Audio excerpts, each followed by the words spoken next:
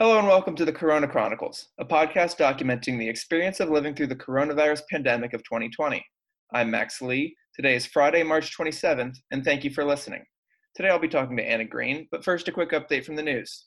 President Trump signed a $2 trillion coronavirus relief stimulus bill, the merits of which we'll be talking about later in this episode.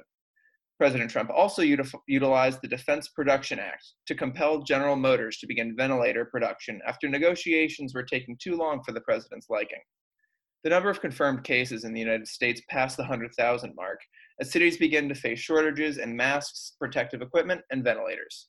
In the United Kingdom, Prime Minister Boris Johnson has tested positive for coronavirus and will be self-isolating for the immediate future. So that's it for the news for this week. Let's kick it over to Anna Green. Anna, how you doing? I'm good. How are you? I'm doing quite all right. Happy Friday. Yeah, I kind of lost track of the days. Yeah, do days really matter anymore? Which is in some ways good, but then you don't have the same satisfying Friday feeling. Like, it was the same thing with Sunday, where I was like, no Sunday scaries. But now that I'm going back to school on Monday, those might come back. Yeah, unfortunately, it's mostly been every day is like a Monday, not every day is like a Friday, but yeah, we'll get into it. So what was your semester like before coronavirus? Oh man, my semester, it was going pretty well. I mean, I wasn't on campus during the fall, so I was really excited to be back. I hadn't seen a lot of people for a really long time. And I definitely returned to campus with this increased appreciation for everything. I kind of felt like a prospective student again, where I was like, everything here is so great. And all my friends were like, shut up, Anna. Like, we're in college. But it was going really well. I think, yeah, everyone was just really happy to be back because a lot of my friends had been gone too. And I also just think, you know, every year at college, I feel like you get a little bit more settled. You start to figure stuff out. Everyone came back. And we were just so happy to be there and to be, you know, just back in that environment. And so we didn't really see any of this coming. I'm kind of bummed, you know, obviously it was the right call for them to cut our semester short. And, you know, there's a pandemic raging across the globe. But I'm also disappointed that my semester got cut short because it was a good one. It was busy, but it was a good one. Yeah, and I think that's a very fair feeling. You know, of course it's the right decision, but it doesn't mean you have to be thrilled with it. So getting into that decision, when did you begin to take all of this seriously? I think over the past, I don't know when the alerts started rolling in, but I was starting to get a little bit spooked by, it felt really ominous, all these New York Times alerts that would come in. I get alerts on my phone from, I think, the Wall Street Journal and the New York Times, because those are the ones I get for free through my school, and I'm too cheap to pay for journalism, which is, you know, maybe something that'll change during this crisis. Maybe I'll realize that I should just start paying for newsletters or journals that I like beyond, you know, New York Times. And I'm not prepared to say on the podcast that I like the Wall Street Journal, but I begrudgingly read the alerts. So I feel like over the past couple months, you know, or at least like in mid-February, I started to notice every day it was like one case in Seattle, the first reported case in New York, the first death. Every day it felt like it was one alert. And I was talking to one of my professors and I was like, it seems a little strange that every single instance warrants. I was like, can't like the New York Times or the Wall Street Journal issue a little bit more prudence? Does every single one of these things issue or warrant like an alert? Because it was so unsettling to get these alerts. And at that point, I think I still didn't really understand the magnitude of the crisis. I was like, I'm getting all these alerts and they're making me unsettled, but it's one person in one state. Why do I need to get this alert on my phone while I'm sitting in my dorm room in California? And then I think when Harvard announced that they were basically like kicking everyone off campus really abruptly, they gave them like 3 days notice to move out. Everyone was kind of like, oh man, like this is real, this is a crisis. And I think all my friends and I kind of figured, maybe we would go online. Our teachers, we knew our professors were starting to test out Zoom, but everyone was kind of like, I'd rather quarantine at school than at home. We'll just take online classes. We'll be in our dorms. Like, we'll get through this together. And we didn't, at that point, I think, really understand the magnitude of the pandemic until we knew that they were going to make a decision about our semester. So our president sent out an email that was like, a decision is coming. And that was like the most ominous thing. And the other thing that's really weird about my situation is that because I go to Claremont McKenna, because I'm in a school that's in a consortium that's extremely tight knit, we knew that the decision wasn't just going to be like a CMC decision. We knew it was going to be all the 5 colleges that are within, our academic framework. So we're taking classes at other schools within the Claremont consortium. So because of that, tight-knit relationship between the schools, we knew that all 5 colleges would make a decision together and that the presidents were all talking about it. So we got this email on a Tuesday that was like, tomorrow more information will be coming. And everyone kind of started getting a little bit panicked. That was kind of when we were like, this is real, this is happening.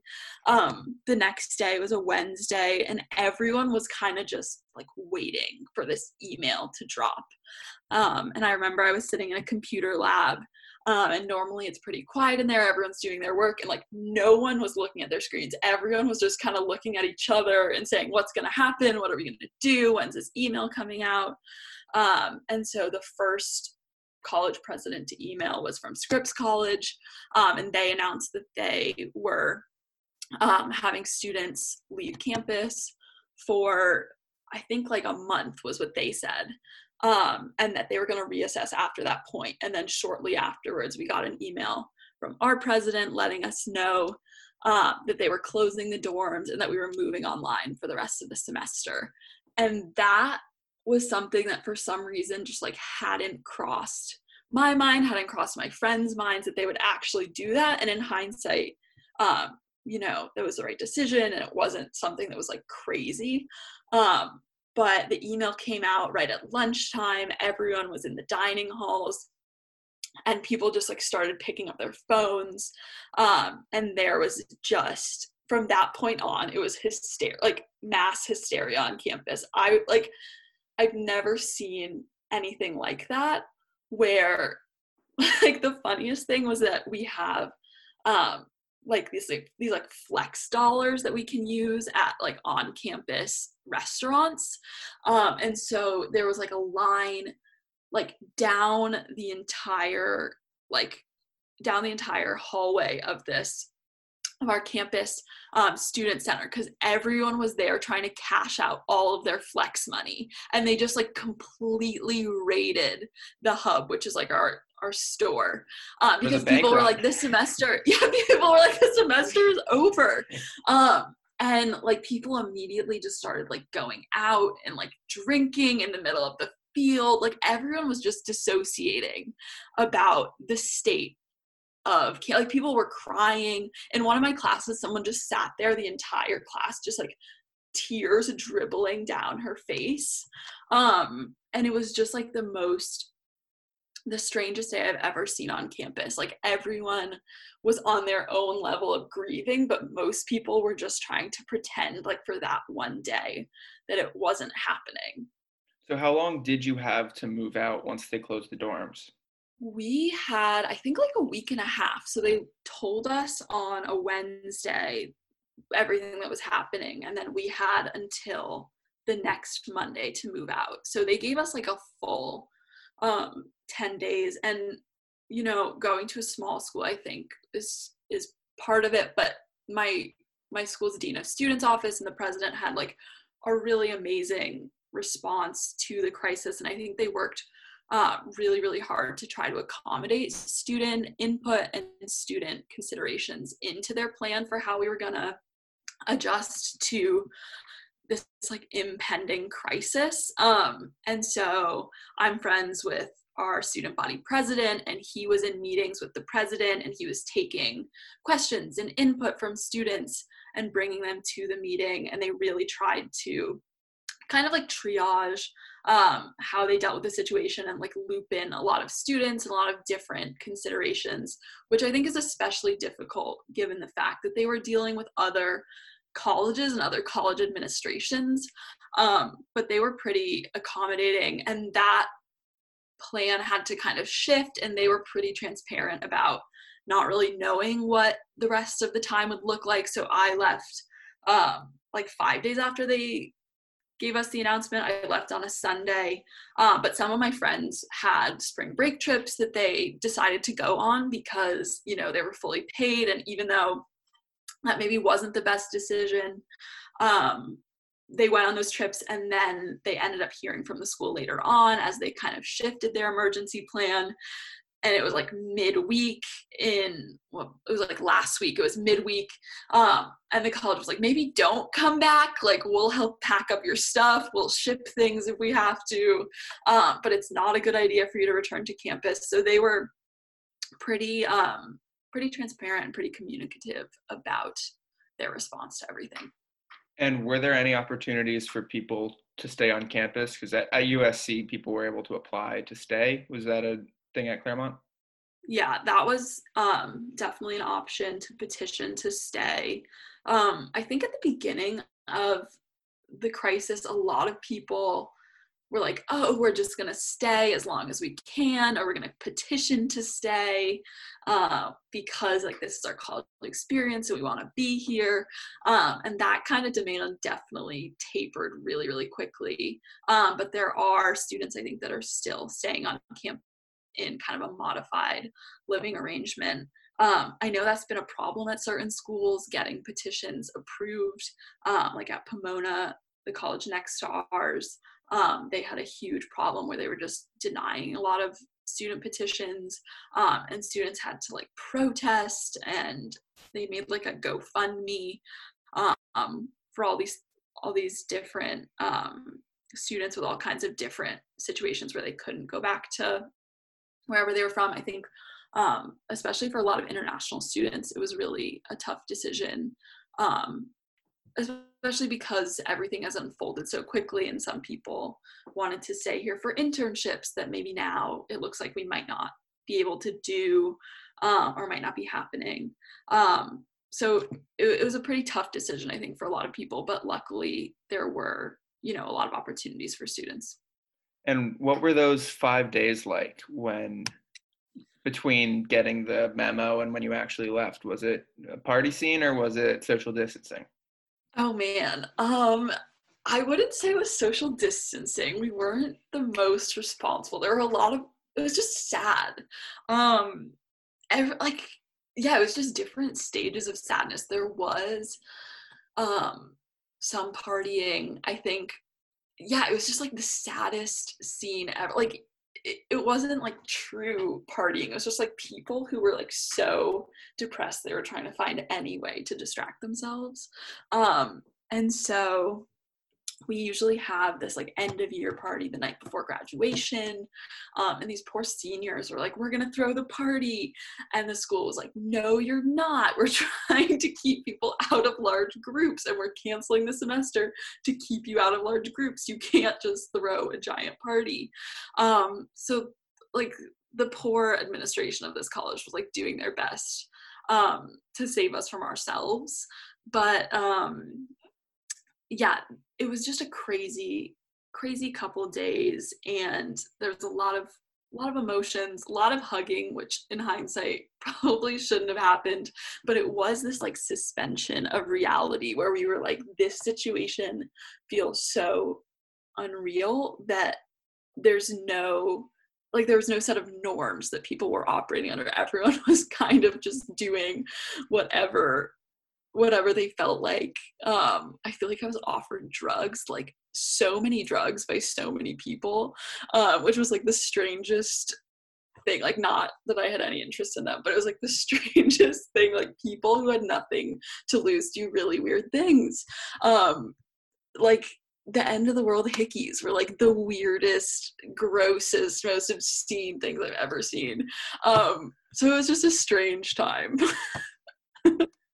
And since you've gotten back, I assume your life has been a little bit less exciting.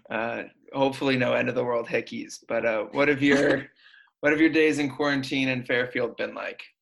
Oh man, I mean, I think I expected the days to feel longer. Like coming back, um, I think I've been sleeping a lot. Like there's definitely a grieving process where coming home and going through the airport especially was such a strange experience. Like I've never seen so many anxious travelers, and it was a weird conundrum where someone from our dean of students office gave me a face mask, which I fully knew doesn't protect you from like breathing in any germs. Like it wasn't one of the N95 masks or whatever they're called.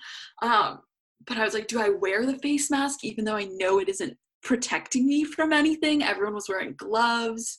Some people were wearing goggles. And everyone was just being hyper cautious in the airport. And I thought it was going to be a lot emptier. Like when I came into JFK was the emptiest I'd seen it. But when I was flying out of Ontario Airport, it was packed with all of these anxious travelers and just a very anxious energy. But I think then coming home, it's just a strange experience. It wasn't something that I expected. But I've been trying to make the most of it. I've been sleeping a lot. I feel like when I'm at school, I never want to waste time sleeping. Like I don't nap for fun, but at home I'm like, I might as well get a full 8 hours. And so I've been sleeping a lot and kind of just hanging out. I feel like there's been so much debate about like using your time productively. Like a lot of people have said, pick up a new skill, make the most of your time in quarantine. And then there've been a lot of there've been a lot of people who've also said, sit tight because there's a pandemic coming through and you never know when, if God forbid, it could reach us. And also it's just a very nerve-wracking time. And so everyone's kind of coping in their own ways. I'm trying to find some happy medium. I've been writing a lot of cards to people, trying to kind of reach out in any way possible. I think the weirdest thing about this whole pandemic has been that it's such a major event that people have compared to things like, the Great Depression or even 9/11, in the way that it's just sent this giant shockwave through our country. But at the same time, then there's this element of social distancing and trying to protect everyone from each other, from the potential that we give this terrible virus to someone that we love. And so there's this weird dichotomy between going through this crazy crisis and also not really being able to be with other people.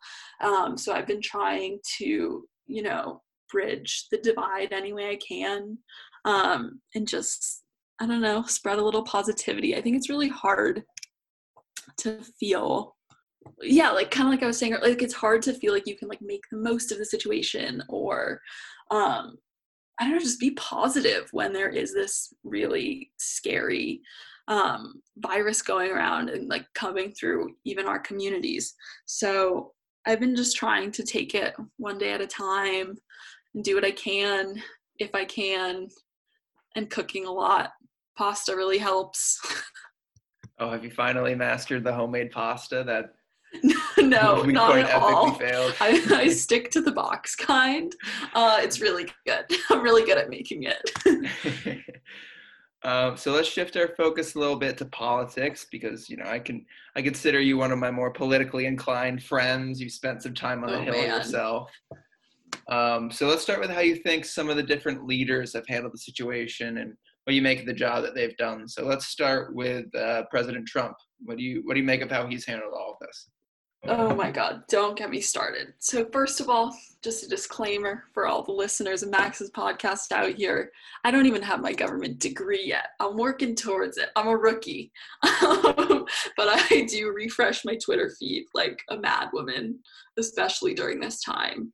I cannot even put into words how frustrating it is to see this crisis going on and to see President Trump doing like the worst, like the fact that our president will not even speak truthfully about the situation and about issues like respirators, and the fact that people on his team are spreading like falsehoods that are going to result in people that are resulting in people dying is terrifying and frustrating and so heartbreaking.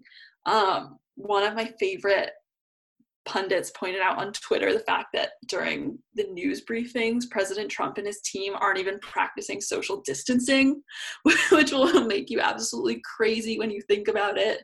And it's kind of unsurprising that he's putting his team at risk throughout this crisis. But I think it's just been really, really frustrating to see, someone just so utterly failing, like, his constituents during such a major crisis. And the fact that now, the US has the most COVID cases of any country in the world, and the fact that we were one of the later countries to pick it up is so frustrating, that when we have such a large country with so much at stake, that our president is just blatantly fumbling it and then telling lies to make his image look better, to make it seem as if he isn't really fumbling this crisis.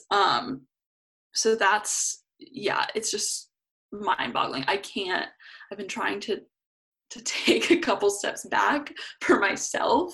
As someone who's trying to just exist during this crisis, I can't watch the news briefings. Like, my mom has the news on like 24 hours a day, but I can't listen to this man talk anymore. Yeah, I'm in a similar boat where I was watching the news briefings to start, but now, I'll get the important information, but nothing he's saying in that briefing is important. But one of the leaders that have emerged, and somebody that a lot of people look to for guidance, is Governor Cuomo of New York. What do you make of the job that he's done?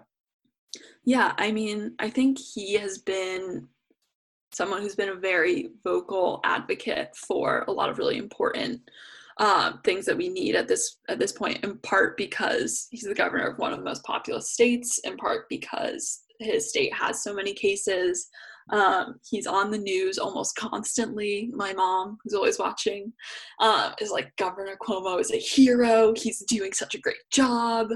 And I think it's really hard for all of these governors to be navigating this situation with such a lack of support from the federal government, but also when dealing with Trump, where Governor Cuomo is like demanding certain things of Trump, and Trump will publicly kind of bash him, but then will give him the provisions that he's asking for anyway. So there's this element of dealing with a super unstable actor, or kind of dealing with political spin. But I think Governor Cuomo is doing his best with the situation, especially because a situation like this really does require more support from the federal government than we've been getting. And, we'll see what it looks like with this stimulus bill and with all of the money that they've put forward for state governments. But it's a really tough situation. And, all of these public servants are really working, I'm sure, so many hours a day, and have really, just the fact that we're seeing them for so many hours on the news and doing so many things, it really, I think we really need to be, remembering these things in November, but also just when we think about politicians, everyone has a lot of opinions on them. Sometimes we hate them. Sometimes we like the politicians that we like. But at the end of the day, I think, Governor Cuomo is one of these public servants who've just been working around the clock to try to resolve this crisis or make it better for his constituents. And then next leader that I wanted to talk a little bit about was Governor of California, Gavin Newsom. And we haven't heard as much from him, but I figured going to school in California, you might have a little bit of insight on the job that he's done. Yeah, I mean, Governor Newsom was one of the first states to issue a stay-at-home order and to issue a stay-at-home shelter-in-place order for, the biggest or the most populous state, was a really, really important decision, and something that people were really surprised by, that plenty of states still haven't issued stay-at-home orders, but that Governor Newsom did. And I think that was a really important, and California is always kind of on their own pace and doing things that are really good on maybe a more timely schedule, and so that was something that was really, I think, really important. But looking at, for example, these shelter in place orders, and looking at what the United States is doing versus our European counterparts, I think is really a testament to the fact that we're not doing enough, where a lot of European countries have issued more severe lockdown orders, or just more severe guidelines for things like shelter in place, where shelter in place is obviously really important and has allowed a lot of people to work from home, and all these non-essential workers to work from home. But there are also a lot of essential workers who are still putting their lives at risk, while people who are, quote unquote, shelter in place are still, going out to the store, or maybe not taking the situation as seriously as they should. And so one of the things that I've been kind of concerned about is, not issuing severe enough warnings to people, especially as we see this pandemic progressing and becoming worse and worse. The fact that there are still people who aren't taking it as seriously as they should. And then finally, our own governor, Governor Ned Lamont of Connecticut. What do you think of the job that he's done? I haven't been following Connecticut politics that much, but I also do think, Governor Lamont is another one who issued stay-at-home orders last Monday for us. And that was a really important thing. I think we've seen a lot of things going on with the schools. None of my siblings or my sister is not still in the Fairfield public schools, so you might honestly know more about this than I do. But I think that Governor Lamont has been working really hard on helping, school systems within Connecticut to transition to online learning.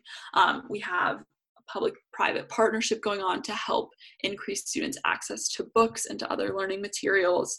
Moving to online school is something that I think for us as college students is a little bit easier, because we're already used to spending less time in class and doing a lot more independent work. But I think for K through 12 education, this is going to be something that's really difficult, and that people are still figuring out and will continue to figure out probably for the rest of the school year. So that's an area that I think has been really important, that Connecticut has been, doing their best to make as easy as possible for families. And then let's get into the stimulus bill a little bit. What are some of your general thoughts about the bill as a whole? So the stimulus bill, man, this has been, a long time coming. And there are so many interests. There are still so many interests that are in play here. Obviously, one of the things that I think people were most interested in was this new UBI type program where families can get a monthly stipend, which is a really important initiative. I think the craziest thing about this crisis is that, unlike other economic crises where we've seen like the stock market fall, in this crisis, one of the driving factors is that people are just unable to leave their houses. So a lot of people who are doing wage labor aren't really able to work in the same way, or are risking their lives to continue with their jobs. And so this is a really landmark decision. This is the largest stimulus bill that we've ever passed in the United States.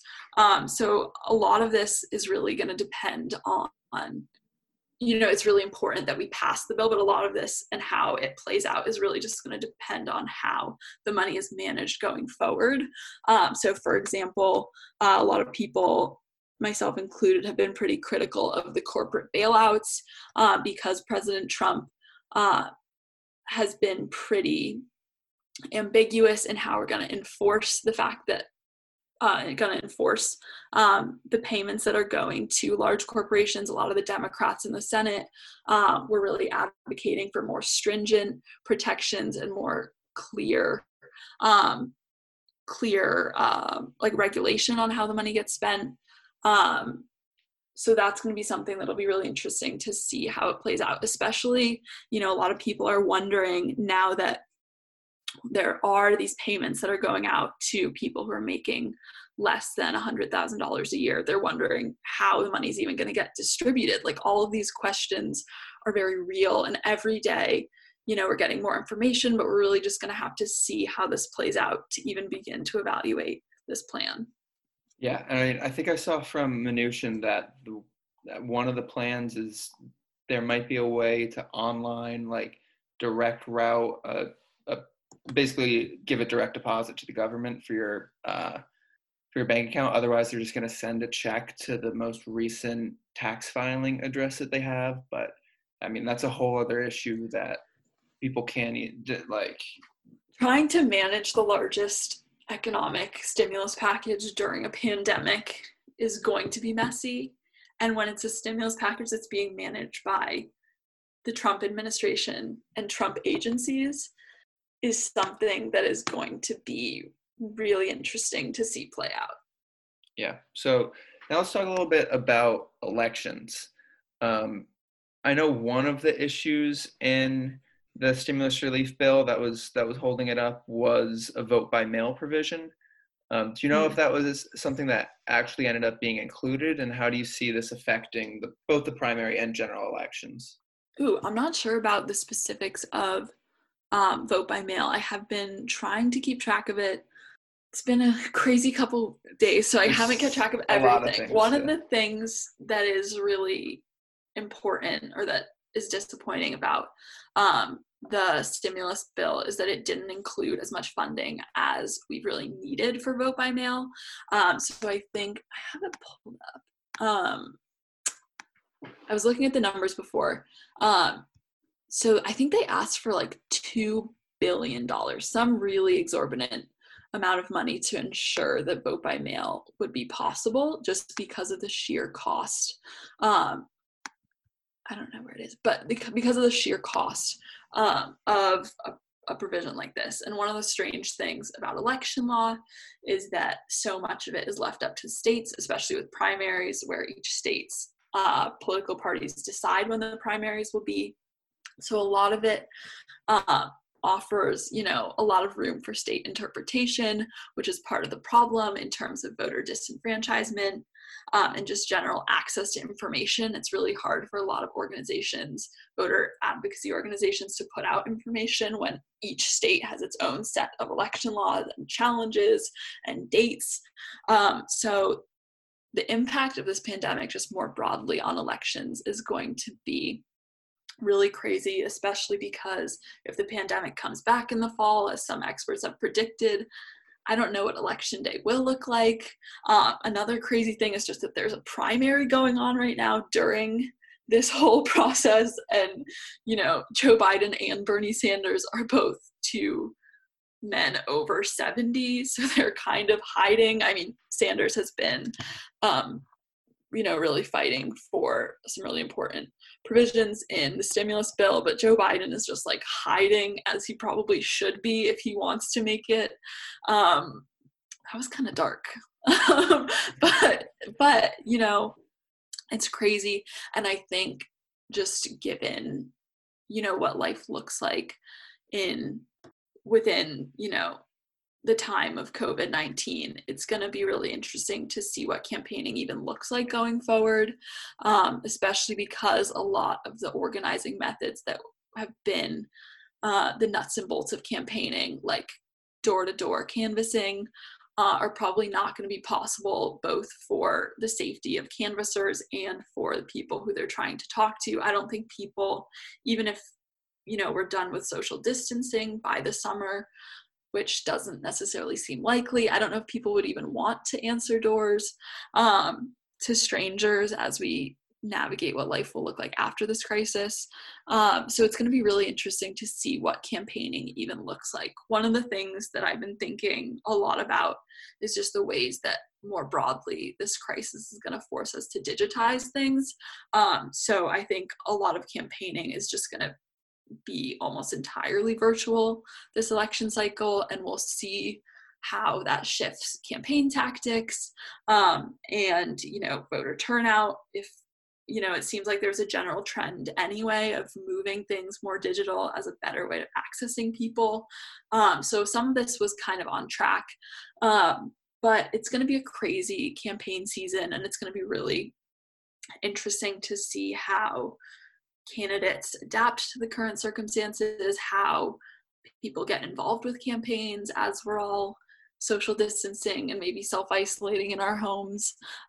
There's a lot of things that are just going to have to work out, and especially we're still like 6 months out from the election, and we're only 2 weeks, maybe 3 weeks into social distancing, so there's a lot of dust that has to settle, but things are going to be very different this cycle for sure. And assuming that Joe Biden is the Democratic nominee, who would a more virtual campaign benefit, Biden or Trump? That's a good question. I think it's really hard to say. I think Trump has a really dominant online presence, just to begin with. So by virtue of the fact that he tweets, his presidency is on Twitter. The fact that, last campaign cycle, we had so much trouble with fake news and with election interference on social media channels. It's possible that whatever happens this election cycle, it could prompt a lot more just general reforms to how we exercise free speech online and how we exercise political speech online. I think Trump probably does have a pretty significant advantage just because he's kind of known as the Twitter president. But, digitizing the campaign isn't the only thing that will decide this election cycle, especially because Trump is so visible during this crisis, and because, we are going through an economic crisis and a health crisis at the same time. And so typically economic strength has been a pretty large predictor of incumbent re-election rates. So if the incumbent president has a strong economy, typically voters will favor that candidate. But if the economy doesn't recover before November, I think it's possible that a lot of voters will begin to see that maybe Trump isn't what he claims to be, or also really depending on how people interpret his handling of the crisis. I think a lot of his supporters are really taking everything he says, just taking it right in. But I think for a lot of the undecided, maybe independent voters, it'll really depend on how they interpret his handling of the crisis. And then final question. Usually I ask people what they think the world looks like on July 1st of this year, but I'm going to switch it up with you a little bit. What do you think the world looks like on Wednesday, November 4th, the day after the election this year? Oh my God, I don't want to predict. I don't want to predict what it'll look like because I cried so much in 2016. Oh my God, election predicting is a horrifying and heartbreaking, you can predict that there is no election. You can predict that they don't set a vote by mail and we're still in quarantine. Oh man, it's my creative universe. I think that in November of 2020, that on November 4th, 2020, that I don't even know. I think things are going to look really, really different, just for starters. I think we're going to have hopefully navigated this election somehow. I am not an expert, but I'm scared for what an election could look like, what voter turnout could look like. All of these variables seem so up in the air. I'm scared that it'll look like a lot of brokenhearted Democrats. But I also think that we have so many months left still before the election, and we have so many people who, college students especially, who are trying to figure out how they're going to spend the next couple months.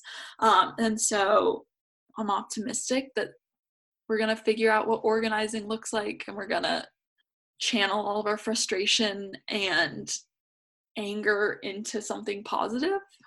I'm going to say hopefully that the world looks a little better on November 4th, 2020 than it does today, because things are looking pretty bleak. That was a good that was a very political non-answer, Anna Green. I'm proud. I have to stay true to my major. Well, thank you so much for joining me. This has been really fun. Thanks for having me and letting me ramble for so long. My pleasure. And thank you to everybody that listened to this. This has been the Corona Chronicles, and we'll be back again on Monday with another episode.